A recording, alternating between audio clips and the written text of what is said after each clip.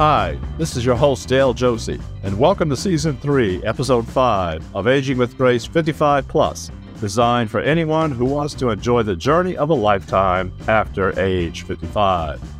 This podcast series is made possible by AARP Kentucky, DPL Financial Partners, and Today's Transitions Magazine. For more information, visit today'stransitions.com to read articles that can help you navigate your own transitions. Past episodes of Aging with Grace 55 Plus can also be enjoyed on my website, awg55.com, Apple, Google, Stitcher, or wherever you subscribe to podcasts. Given recent bad news of a bank collapse, David Lau from DPL Financial Partners returns to discuss alternative strategies for retirement planning. Tech writer Vanessa Hutchinson shares how seniors can embrace technology. Delightful sisters JJ and Natalie from their podcast series Confessions of a Reluctant Caregiver discuss the complex realities of role reversal in providing care for their mom who has early onset Parkinson's disease. Today's episode concludes with a list of famous people who, despite criticism to the contrary, accomplished and achieved their dreams and notoriety. That said, let's get after it. Meaning, welcome to Season 3, Episode 5 of Aging with Grace 55 Plus.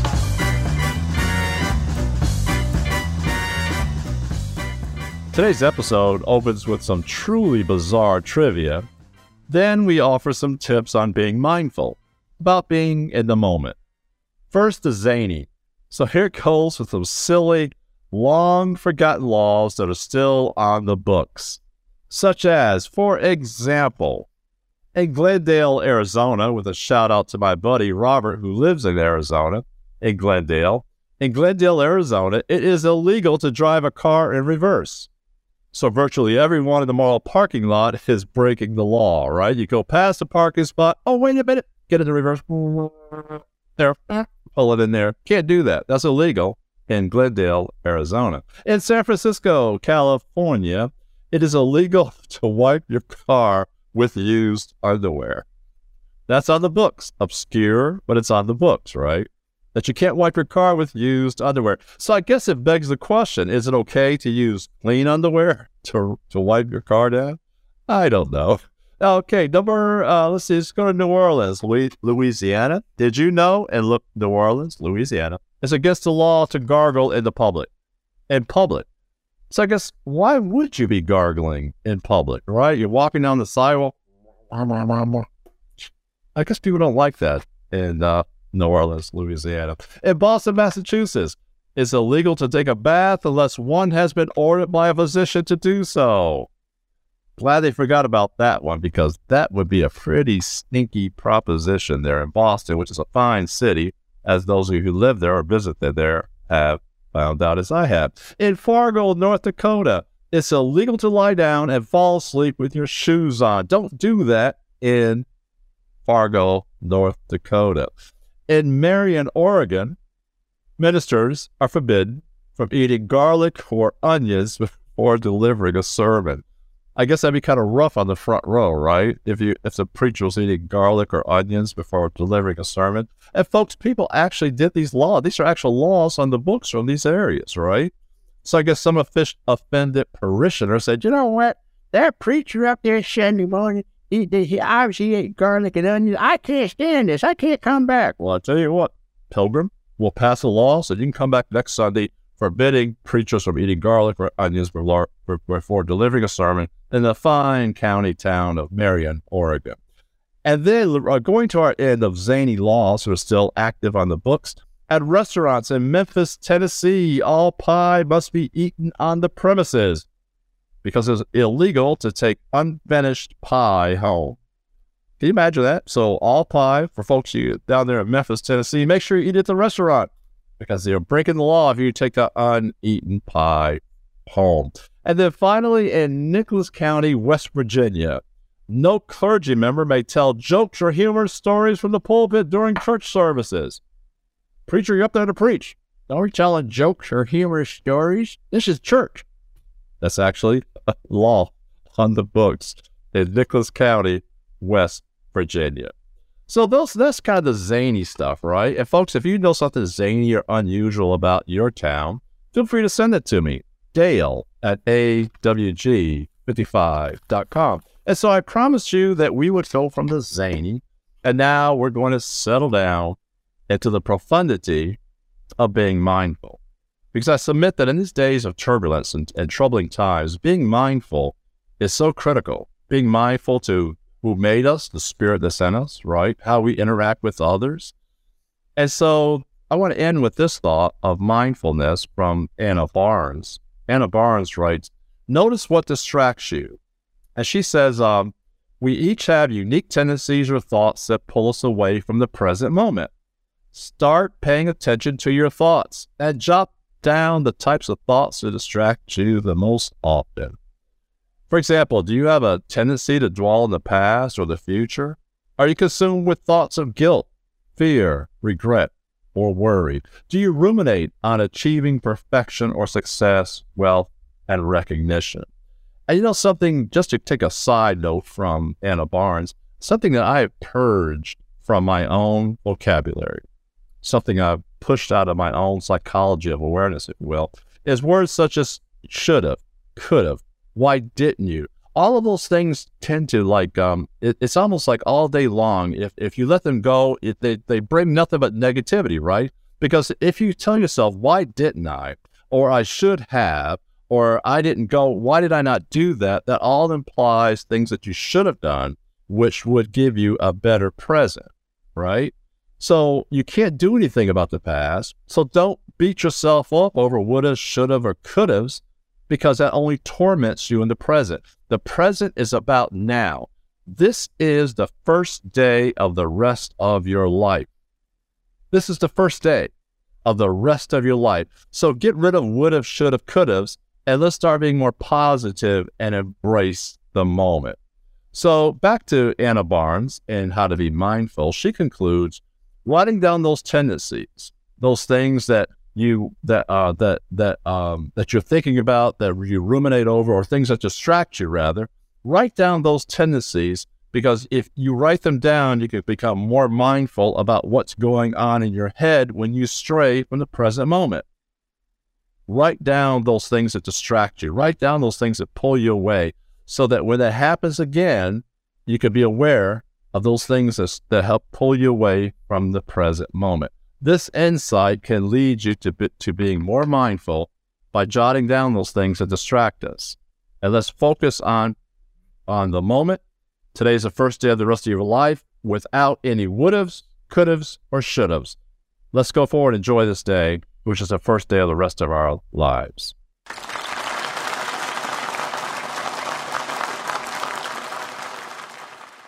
David Lau, who's the founder and chief executive officer of DPL Financial Partners, which is a privately held financial services firm that specializes in development and distribution of low-cost, commission-free insurance and annuity products.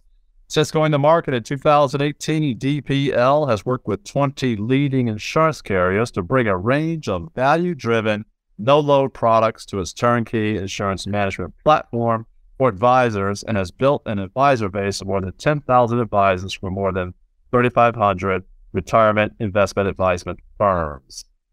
David is no stranger to Aging with Grace 55 Plus, and not only is he not a stranger to us, but he's also not a stranger to financial journalists. His work has received coverage in the Wall Street Journal, the New York Times, Barron's, CNBC, Wealth Management, and other financial media, where he provides insights on industry products, players, trends, and best practices. And in full disclosure, DPL Financial is one of the sponsors of Aging with Grace 55 Plus, which I truly appreciate. David, welcome back to Aging with Grace 55 Plus. How are you? I'm terrific, Dale. Good to see you again.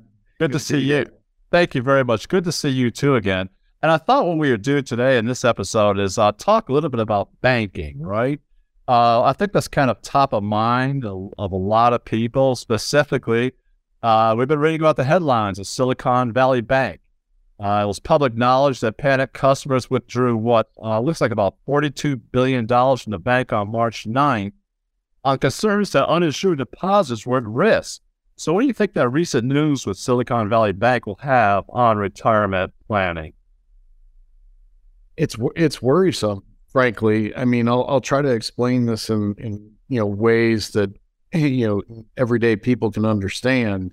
But the challenge that banks have in this environment is that interest rates have been rising at an unprecedented speed. In the last 11 months, the Federal Reserve has raised interest rates 9 times. Wow. Yeah, which is unprecedented, and doing it at 0.5%, 25 basis points, or 0.25%, and each time, and they're doing that to try to get inflation under control. Okay. Right. So you raise interest rates to try to control inflation, and really, what economists look at is trying to get interest rates higher than the inflation rate before inflation will start coming down. And we've got this big inflation because, in response to, COVID relief, we printed so much money and put so much money in the economy. People still have money to spend, right? So they're spending and prices are going up. And it's been this challenge. So for banks, the issue is that their assets, meaning the stuff they make money on, I mean, people think about it as being their deposits, but their assets are mortgages and bonds, right? Okay. That's what they make money from, right? Because that's where people are paying them interest. Deposits, checking accounts, savings accounts, money market CDs, those are liabilities for a bank because they have to pay the client interest rates on those. So the issue that banks have is they've got these mortgages on their assets, on their balance sheets, which are really long duration, 30 years, right? Yes, right. 30 years, and they're at really low interest rates. Now, on the deposit side, on their liability side, interest rates have been going up so much. Competitive interest rates are now 4 or 5% on a 1-year product. Right. That's above where their assets are. Right, the mortgages are at 2.5%, 3%. People are paying. Everybody refinanced, bought new houses at those incredibly low interest rates we have. Right. And now, in order to be competitive on deposit side, people are moving their money, out of banks into other more competitive yields, and that's an issue for banks. They can't afford to lose their deposits. So what it's called is like mismatched duration. Mismatch duration. Yes, duration being length, right? They've got 30-year assets at really low interest rates. Then they've got short-term assets, that on their deposit side, which can have been at low interest rates, but to be competitive today, they've got to be at higher interest rates. So they're at real risk of those deposit dollars, moving elsewhere. Wow. And what's interesting about that, when you talk about the 0.5% to 2.5%, David, it's almost like death by 1,000 cuts, right? Because as a consumer, I keep hearing this, right? It's 0.5%, it's 2.5%. It's like, where are we going with this? And so as a consumer, you get to be tone deaf. Do you not hearing all of this? Yeah, and it's just happened with such frequency. And so the issue for banks in normal environments, those rates don't go up very often. They don't go up as much or as frequently as we've been seeing. So normally their assets and their liabilities, their loans and their bonds are pretty well matched to the deposit side because you don't have rates rising so fast normally. Right. So that's why this environment has created issues for banks. I mean, the good news, of course, for consumers with banking is FDIC insurance. Right. So you should understand what FDIC insurance is and what it isn't. And FDIC insurance covers a depositor up to $250,000 per bank, not per account. So you have to understand that if you've got 2 accounts with $250,000 at the same bank, only really one of those is covered. So looking to spread your risk across institutions, is something a lot of people have been doing in this environment. We know it's interesting about that $42 billion situation with Silicon Valley Bank that will run on the bank, if we will, on March 9th. I was reading in Forbes where it said that if the FDIC had not stepped in, I'm sorry, if the Federal Reserve had not stepped in, that they would have lost, SVB Bank would have lost $100 billion in cash the next day. Yeah. And so that's why they ended up shuttering the bank, because that's a $142 billion loss, which I think they said represents a staggering 81% of SVB's $175 billion deposits as of year-end 2022. Yeah. So to try again to make it in a way that people can understand. So the issue for the bank when they start having a run like that is they need to sell some of their assets, whether it's the mortgages or the bonds or whatever, in order to have the cash to give back to customers, right? So if they have really low interest rate mortgages and bonds, and they have to now sell them. So say you have a bond that is yielding 2%, you're earning 2% on it, and now that same bond is selling, for it's 4%. So if you want to go sell that, why is somebody going to buy a 2% bond from you when they can get a new one for 4%? Right. So you're going to take a loss on that bond, and that's where when the run starts happening on the bank has to sell those assets. They've got to do it at a loss, and that's what crushed Silicon Valley Bank and Signature Bank, and and that's why there's some worry about many other banks at this point. Is that part of the panic? And I'm trying to figure out what causes the panic. Is a psychological thing, David? Like I mean, people just freak out. Is that can we say it's as basic as that and causing a panic? Did the media contribute to it? The social media contribute to it? What do you think? That's certainly the way it seems, right? So the word starts spreading. Oh, the bank's having trouble, and then people want to get their money out of the bank. And then it just makes it worse. And so, social media can certainly fuel that. And I think you've seen it, with a couple of other banks, First Republic, and Silicon Valley Bank, just so people understand also, was the 16th largest bank in the country. Wow. So this wasn't some small mom and pop shop. This was a large bank. Other large banks like, First Republic have been, having similar issues. A bunch of Wall Street banks came in to back them, to support them and keep them propped up. Wow. But yeah, to the question, the frenzy around social media, which is why like a lot of banks, even here in Louisville, you've had like local community leaders come out and saying, hey, everything's okay, right? Yeah. Because they really don't want people panicking, because if the money starts moving, that's what creates problems. That's exactly right. Well said. So you talked about the money moving, that creates problems. Do you think alternative strategies will find new growth in light of these events? Yes or no? Oh, yeah, definitely. So you've seen, and I know, we're going to talk about this a little later, but, in the insurance side, MYGAs, multi-year guaranteed annuities, they're fixed annuities. They look like CDs, they're like for a duration, meaning you buy them for 3 years or 4 years or whatever, and they pay you an interest rate, much like a CD. They're not FDIC insured, like a bank. They're backed by the insurance carrier. Those have, had, massive popularity. Yeah. Record sales levels, of MYGAs over the past year. And the number one seller of them, super interesting, is banks. Really? Right? Yes. So the banks were the largest sellers of annuities in 2022, and now it's kind of coming to light as why is that? Well, they want to sell these products because they can't afford to offer interest rates in their own products that are competitive. So they want to retain client relationships. They want to have the client dollars. They've been offering those similar MYGA-like products in order to maintain those client relationships. I like your tease. David Lau just gave you guys a tease for our next segment, which is going to talk more about multi-year guaranteed annuities, which is MYGAs.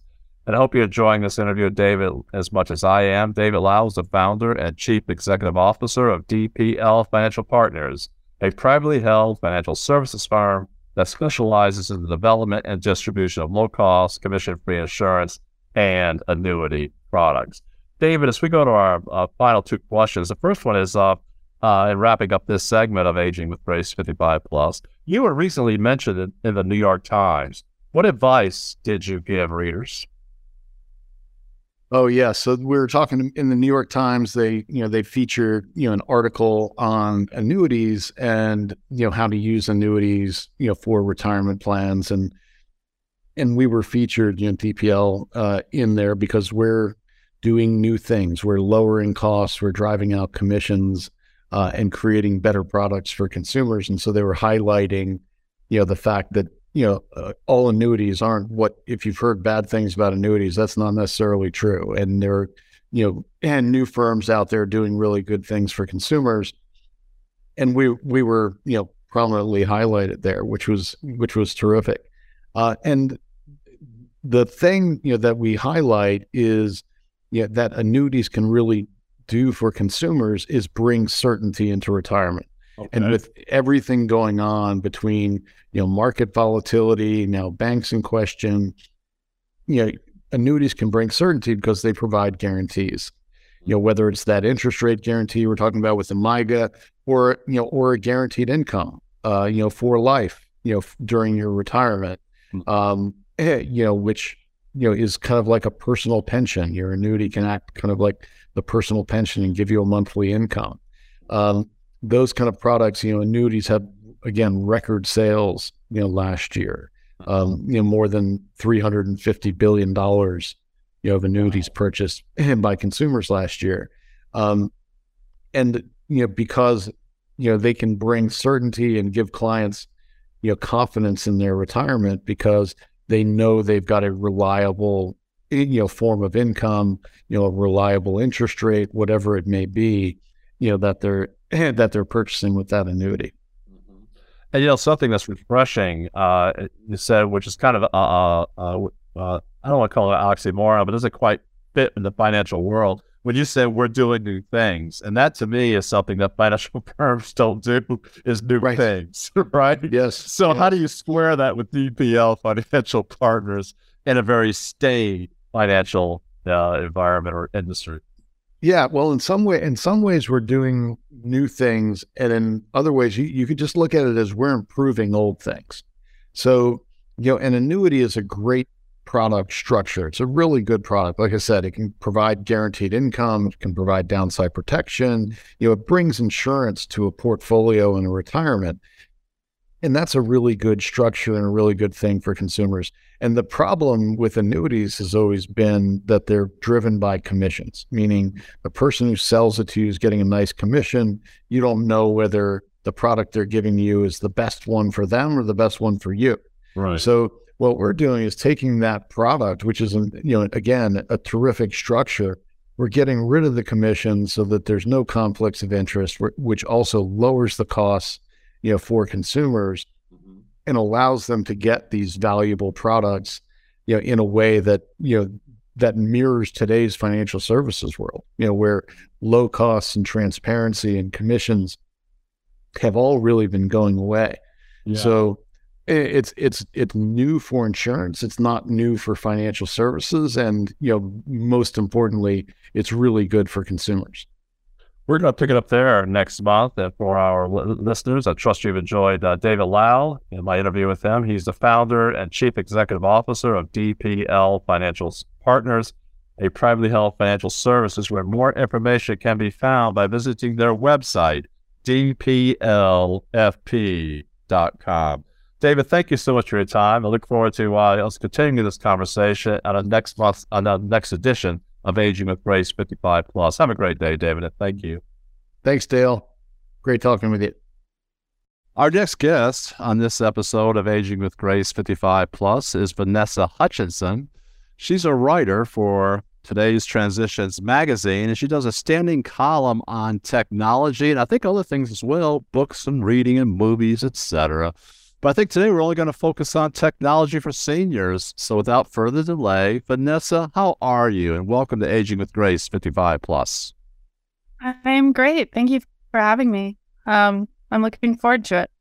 Well, very good. Well, it's good to have you here because one of the things as we continue this journey into the 21st century, technology seems to be somewhat off-putting for seniors.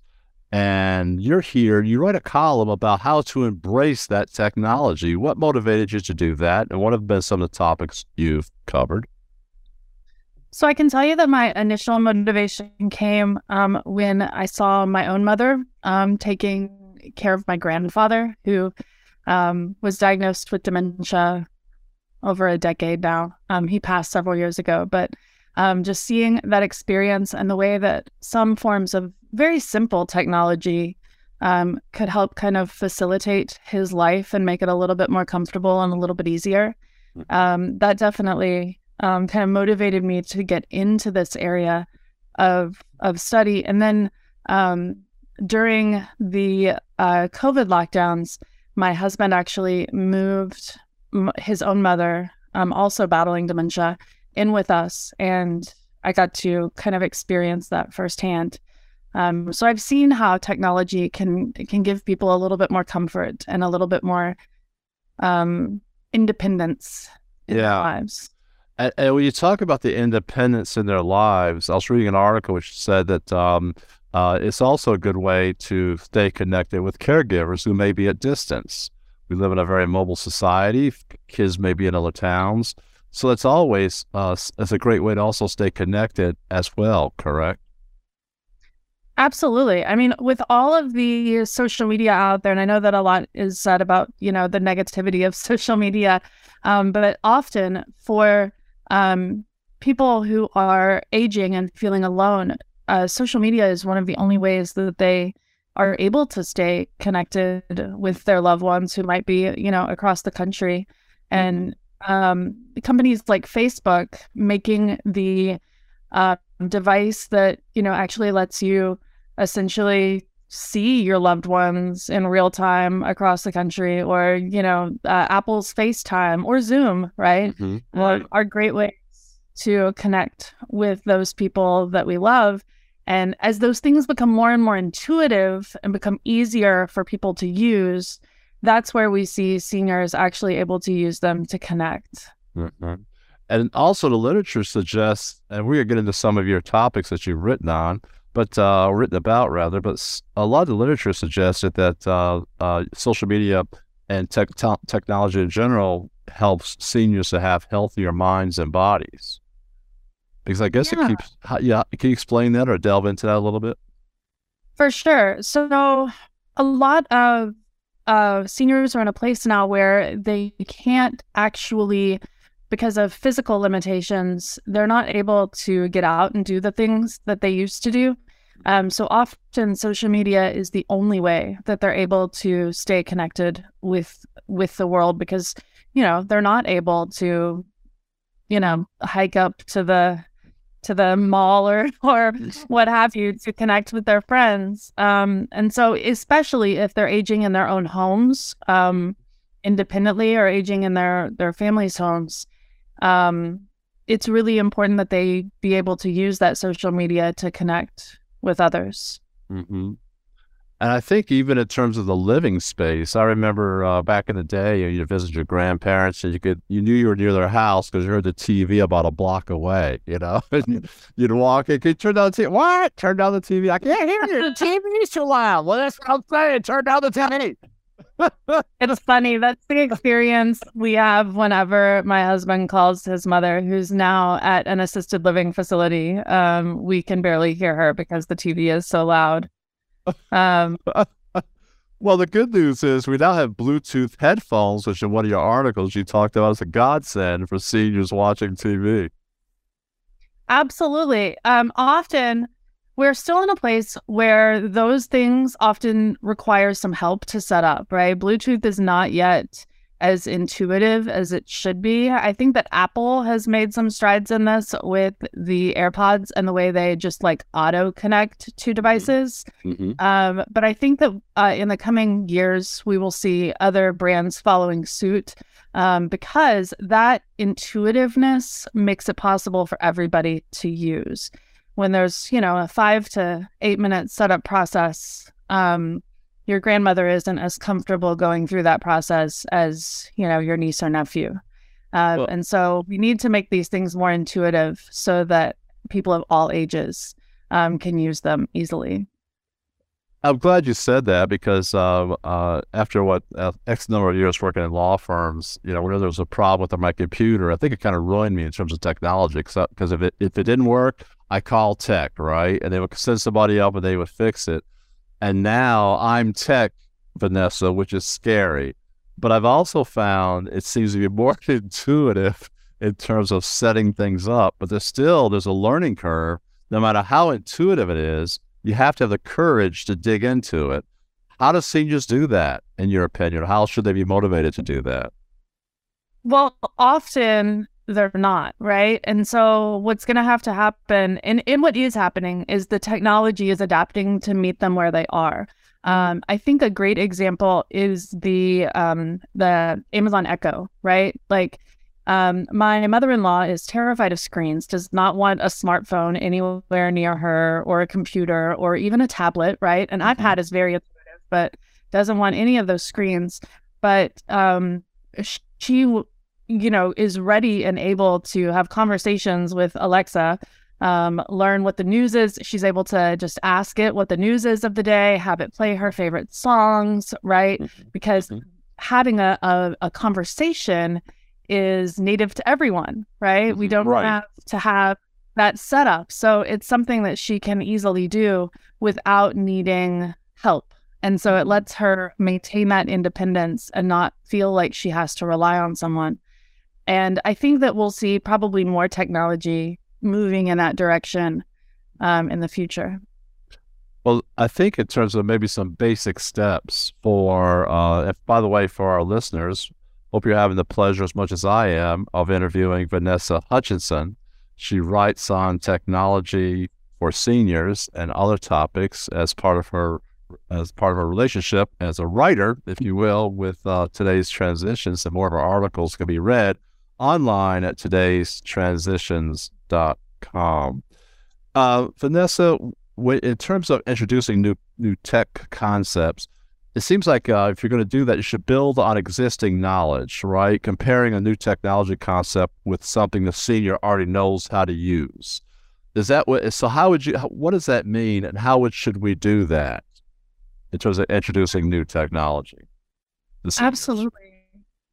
So I think that what that comes down to is having people nearby, at least at the initial phases of, the understanding of the new technology. It's far easier to have, your caregiver set something up than having the senior set that up themselves. But you're right. It's far easier to build on if we already have an idea of what it should be like. Alexa works for older people because it is having a conversation. The many nursing homes still have the old school Wii's in them with the joysticks, because the body movement technology is far more intuitive to them than trying to, use thumbs on a controller to play games, right? So if they feel like things that the older people have done in the past, then they're more likely to adopt them to their present. Whereas the things that feel new and foreign tend to be, more intimidating to people and aren't going to be adopted as easily. And I guess that would also include watching technical language when explaining something to a senior, right? Like we might take for granted hearing something like an emoji or let's take a selfie, whereas the senior might be like, what is that? So maybe use multiple words that can describe something instead of just assuming that they know what an emoji or a selfie is, for example. Absolutely. I think that in simplifying technology, I think it works for everyone. I don't necessarily think that that's just for seniors. I mean, I've been a teacher for the past 15 years, and young people have to tell me what words mean all the time. So because words are always changing, right? So I think that is actually probably something that is helpful for everyone, is simplifying that language and understanding that people don't always have the same jargon in their brains that we do. That's a good point, that we're always adding new words that have different meanings, different connotations, no matter what your age is.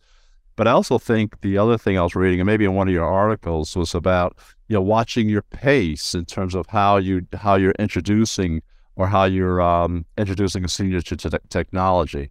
Like, for example, with my little ones, you get the TV, you get the ubiquitous new remote control, and you got actually Roku was very simple, not to plug Roku, but they were very simple. I will plug them right quick if someone needs a Roku stick. But aside from that, I've already plugged like 3 different products. I'm so sorry. I promise I don't work for Amazon or Facebook or anything. These are just things I think that people are making that are really easy for people to use. Right. And that Roku, there's a third one that right. Plugged, right? Yeah. I'm glad you clarified that. But whenever someone explains something to them, they say, "Oh, Poppy, all you have to do is blah, blah, blah, blah," and then they set it down, they leave, right? I'm thinking, what did you just do? So pacing would also be part of it, right? To maybe take a minute to explain, make sure the senior understands what you've done before you move on. So pacing is important in embracing new technology. And I would say not just pacing, but patience, which is not always my strength when teaching someone new technology. But I've seen, my husband has the patience of a saint and will walk someone through what they need in order to learn it multiple times if necessary. So it's not just about pacing and going slow enough for our loved ones to understand, but it's also about the patience to repeat things as necessary. Mm-hmm. But see, here's a kicker. This is going to be the psychological part of, I submit, of seniors embracing aging, is that seniors, we have a lot of experience. We have more knowledge, more knowledge, and we're competent in what we know. It's been years since we were a novice. And now being a novice and trying to reinforce something new, there's a frustration that comes with that because now I'm outside of my competency. How do you get past that and make someone feel comfortable as you're explaining new technology to them so they don't feel like a novice? Absolutely. I actually think that part of that is showing how these new technologies can build on those strengths, right? Acknowledging the strengths that they already have and showing how these new technologies might build on those strengths or enhance those strengths or help make their lives better or easier in some way. I think it's always about just acknowledging skills before deficits, right? That's good.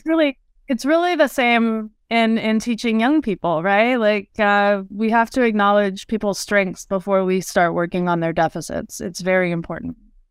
For our listeners, Vanessa Hutchinson writes an article for today's transitions.com. And she also has an art is keep enjoying life with tech. Is that like your standing title, or is that just for that one article for last fall? It's there. The title is always very similar, but it changes a little bit from season to season. That time it was keep enjoying life. I think that another one was finding comfort through technology. Yeah. Well, I like all of your terminology. I think that's a really good thing as we age, is to keep enjoying life with technology or embracing life with technology. Either way, Vanessa Hutchinson writes on this topic, again, in today's Transitions magazine, which can be found at today'stransitions.com. Vanessa, thank you so much for your time. And I look forward to hopefully you'll come back again to Aging with Grace 55 plus. Thank you for having me. I appreciate it. In this day and time for our listeners, one of the most stressful things in our lives is our aging parents, aging loved ones. And guys, we got to figure out something about caregiving, right? Because many of us, that is our role, is caregiving. And unpaid care provided by 610,000 caregivers right here in Kentucky, for example, is valued at $8.6 billion, according to new state data available from AARP's latest report in Valuing the Invaluable. But we don't want to just keep it right here in Kentucky, because millions of Americans are taking care of a friend or family member with a serious health condition. And while it may be laudable to provide that care, be there for that loved one, being a caregiver, we can agree, can be a labor of love, but it can also be stressful. And if you're providing care, and if you're in that stressful place, we have someone this morning, which I thought would be really good to introduce you to, It's Confessions of a Reluctant Caregiver. Confessions of a Reluctant Caregiver. And there are 3 sisters who have this podcast series. And now I think it's just 2 of you guys. Now, without further delay, we have JJ Hill and Natalie Andy. Welcome to Aging with Grace 55 Plus. How are you guys this morning? We're great. Thank you so much for having us. Yes. Well, absolutely. And let me get this out of the way first, folks. When I first saw the sisterhood of caregivers, the sisterhood of caregiving, I thought these guys were sisters. I thought they were nuns, but apparently the only habits you guys have is having fun. All the bad habits. All bad habits, she says. So let's get right into it. You guys started off with caregiving when your mom, she had early Parkinson's disease. So how did that work out for you? And what are some of the challenges you've encountered? Well, Mom, her symptoms started at 48. She was formally diagnosed at 52. So 4 years to that diagnosis. But our caregiving journey started when she was 57, because caregiving is never planned, not on a bucket list, right? Nobody's signing up for it. I know. List of things to do. No. And what happened was, and we say we laugh a lot on our podcast because it's laugh or cry. And we're Southerners. We're your neighbor. We are based out of Tennessee. It's where we're from. So you got to laugh. That's right. And our dad passed away at 58 of a massive heart attack. Well, no. And so playing softball, doing what he loved on the 4th of July, you don't plan for that. And we say we love you, Dad. That was very inconvenient because in the South, we never talk about money. We never talked about the aging plan. And it was like, what do we do with Mom? And she is just 60. She will be, she's just 69.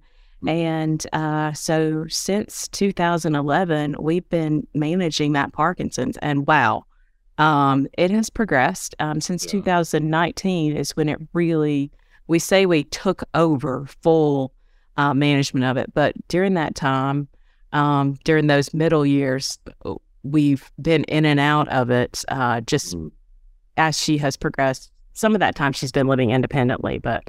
Okay. Well, the thing is, we talk about taking care of your mom's providing care.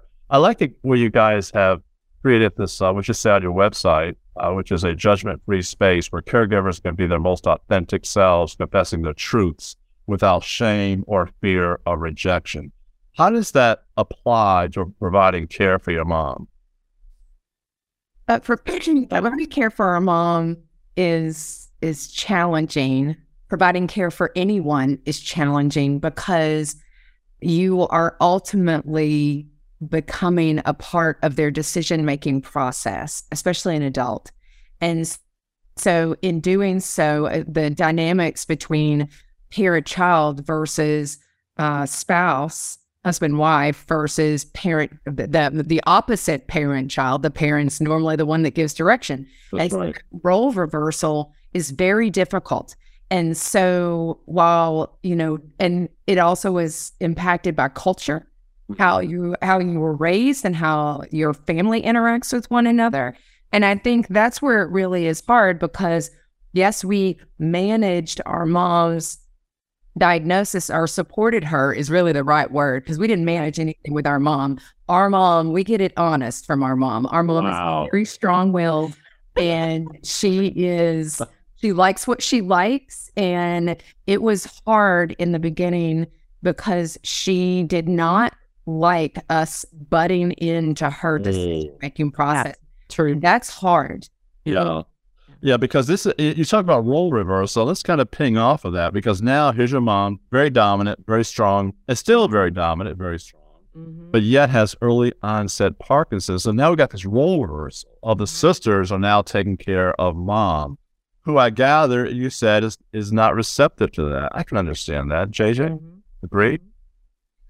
Well, and we really saw that. It really has. She lived independently with my sister, my youngest sister, checking in for probably about 7 years. So she was in the small town. We had people from church checking in on her, spending the night with her.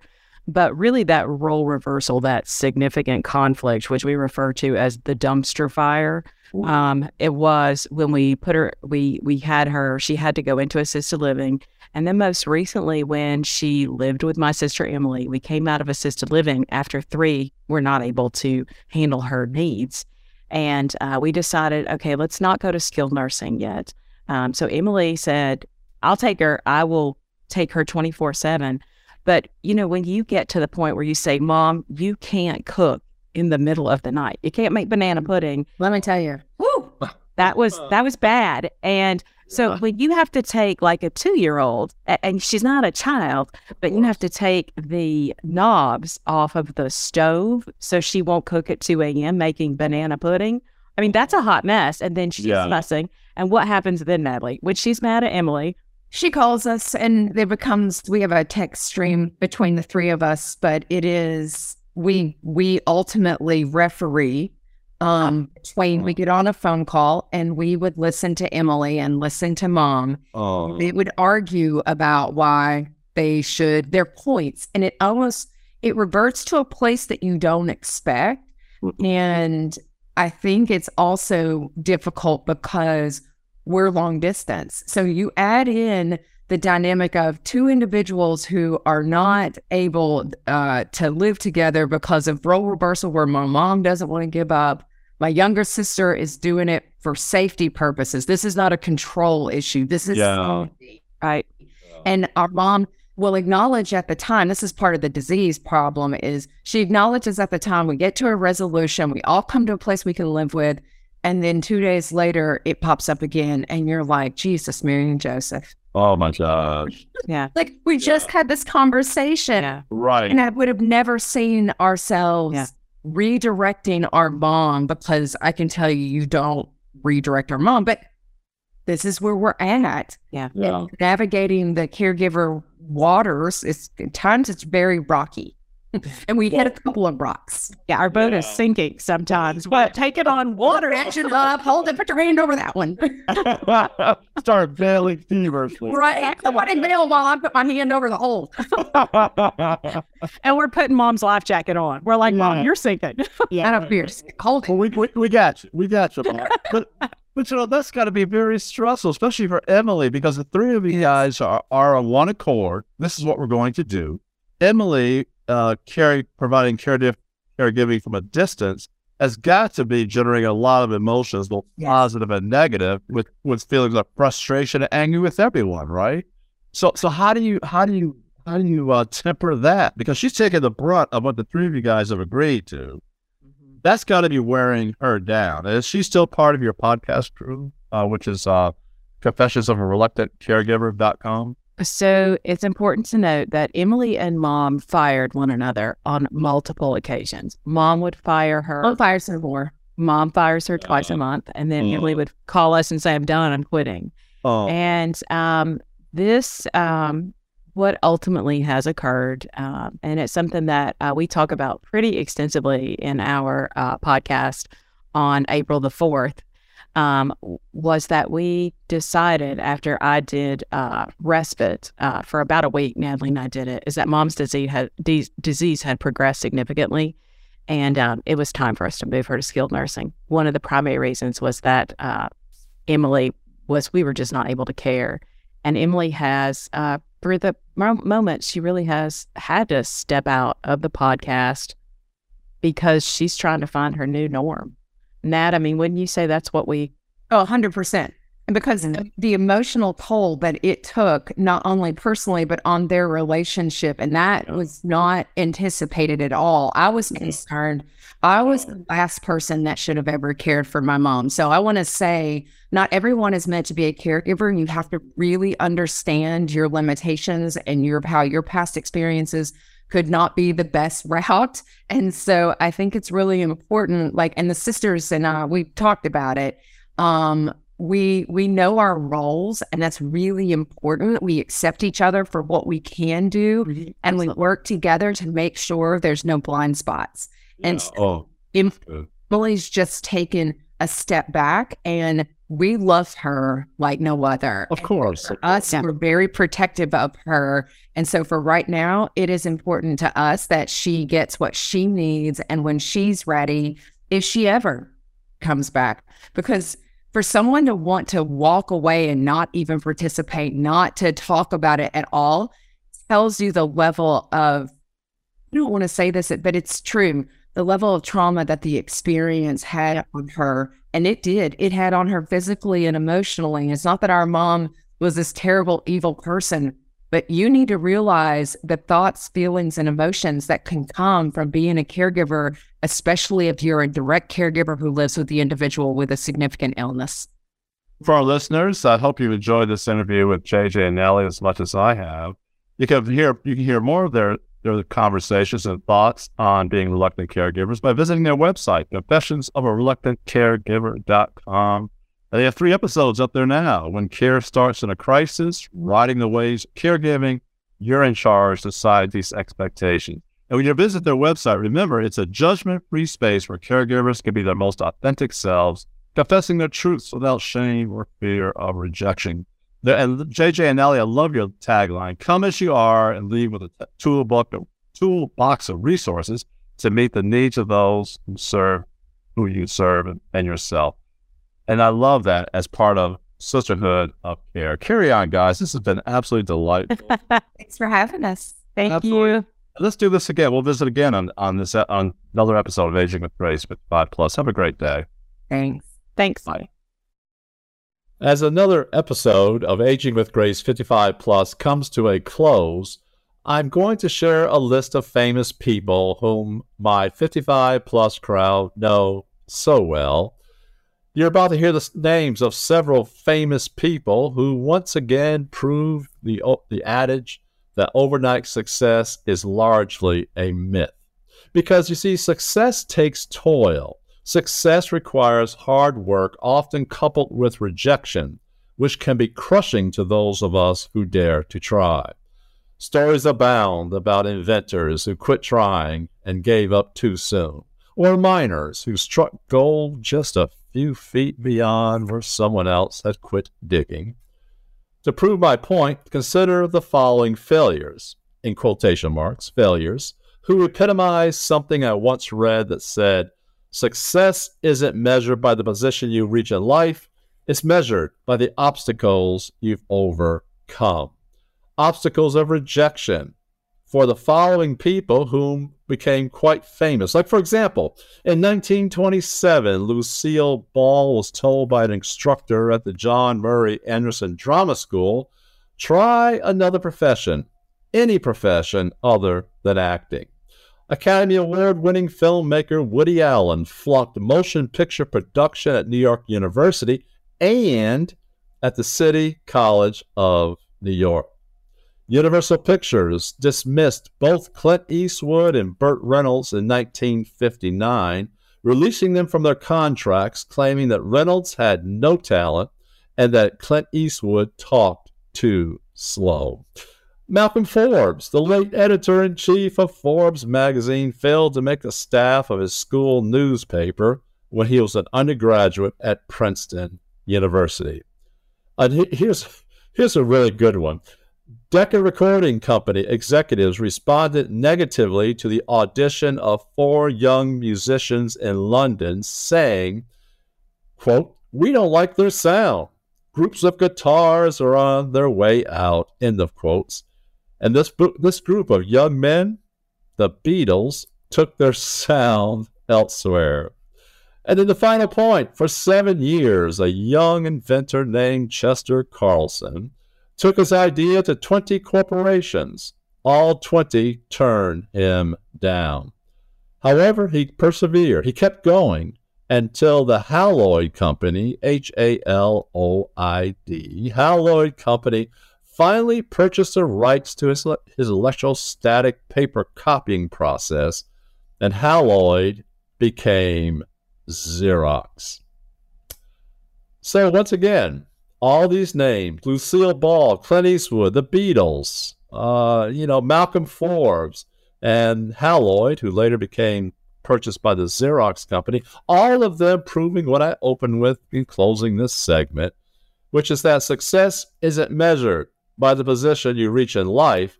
Success is measured by the obstacles you overcome. Well, that's it for this edition of Aging with Grace 55 Plus. Thank you so much for listening. And be sure to also visit my website, awg55.com, to enjoy current and past episodes. Or tune in wherever you get your favorite podcasts, including Apple, Google, Spotify, and so many others. Many thanks for taking time to listen to this podcast, this episode, sponsored in part by AARP Kentucky and today's Transitions magazine. Many thanks also to DPL Financial, which is committed to strengthening financial plans with powerful products that deliver value for clients and advisors alike. For more information, visit dplfp.com. Remember, aging is a lifelong process. If you choose to see new possibilities, you will find them. Aging is not a time of diminishment or being relegated to the sidelines of life, but application of lessons taught by some of our best teachers, including experience. By the way, if you have a story idea or a comment that would appeal to our age group, 55 plus, then visit my website, awg55.com, or you can email me, Dale at awg55.com. And now, as always, here's my last thought of the day from James Clear, author of Atomic Habits. Clear writes, "Good habits make time your ally. Bad habits make time your enemy." So until next time, this has been your host, Dale Josie, of the podcast series Aging with Grace 55 Plus.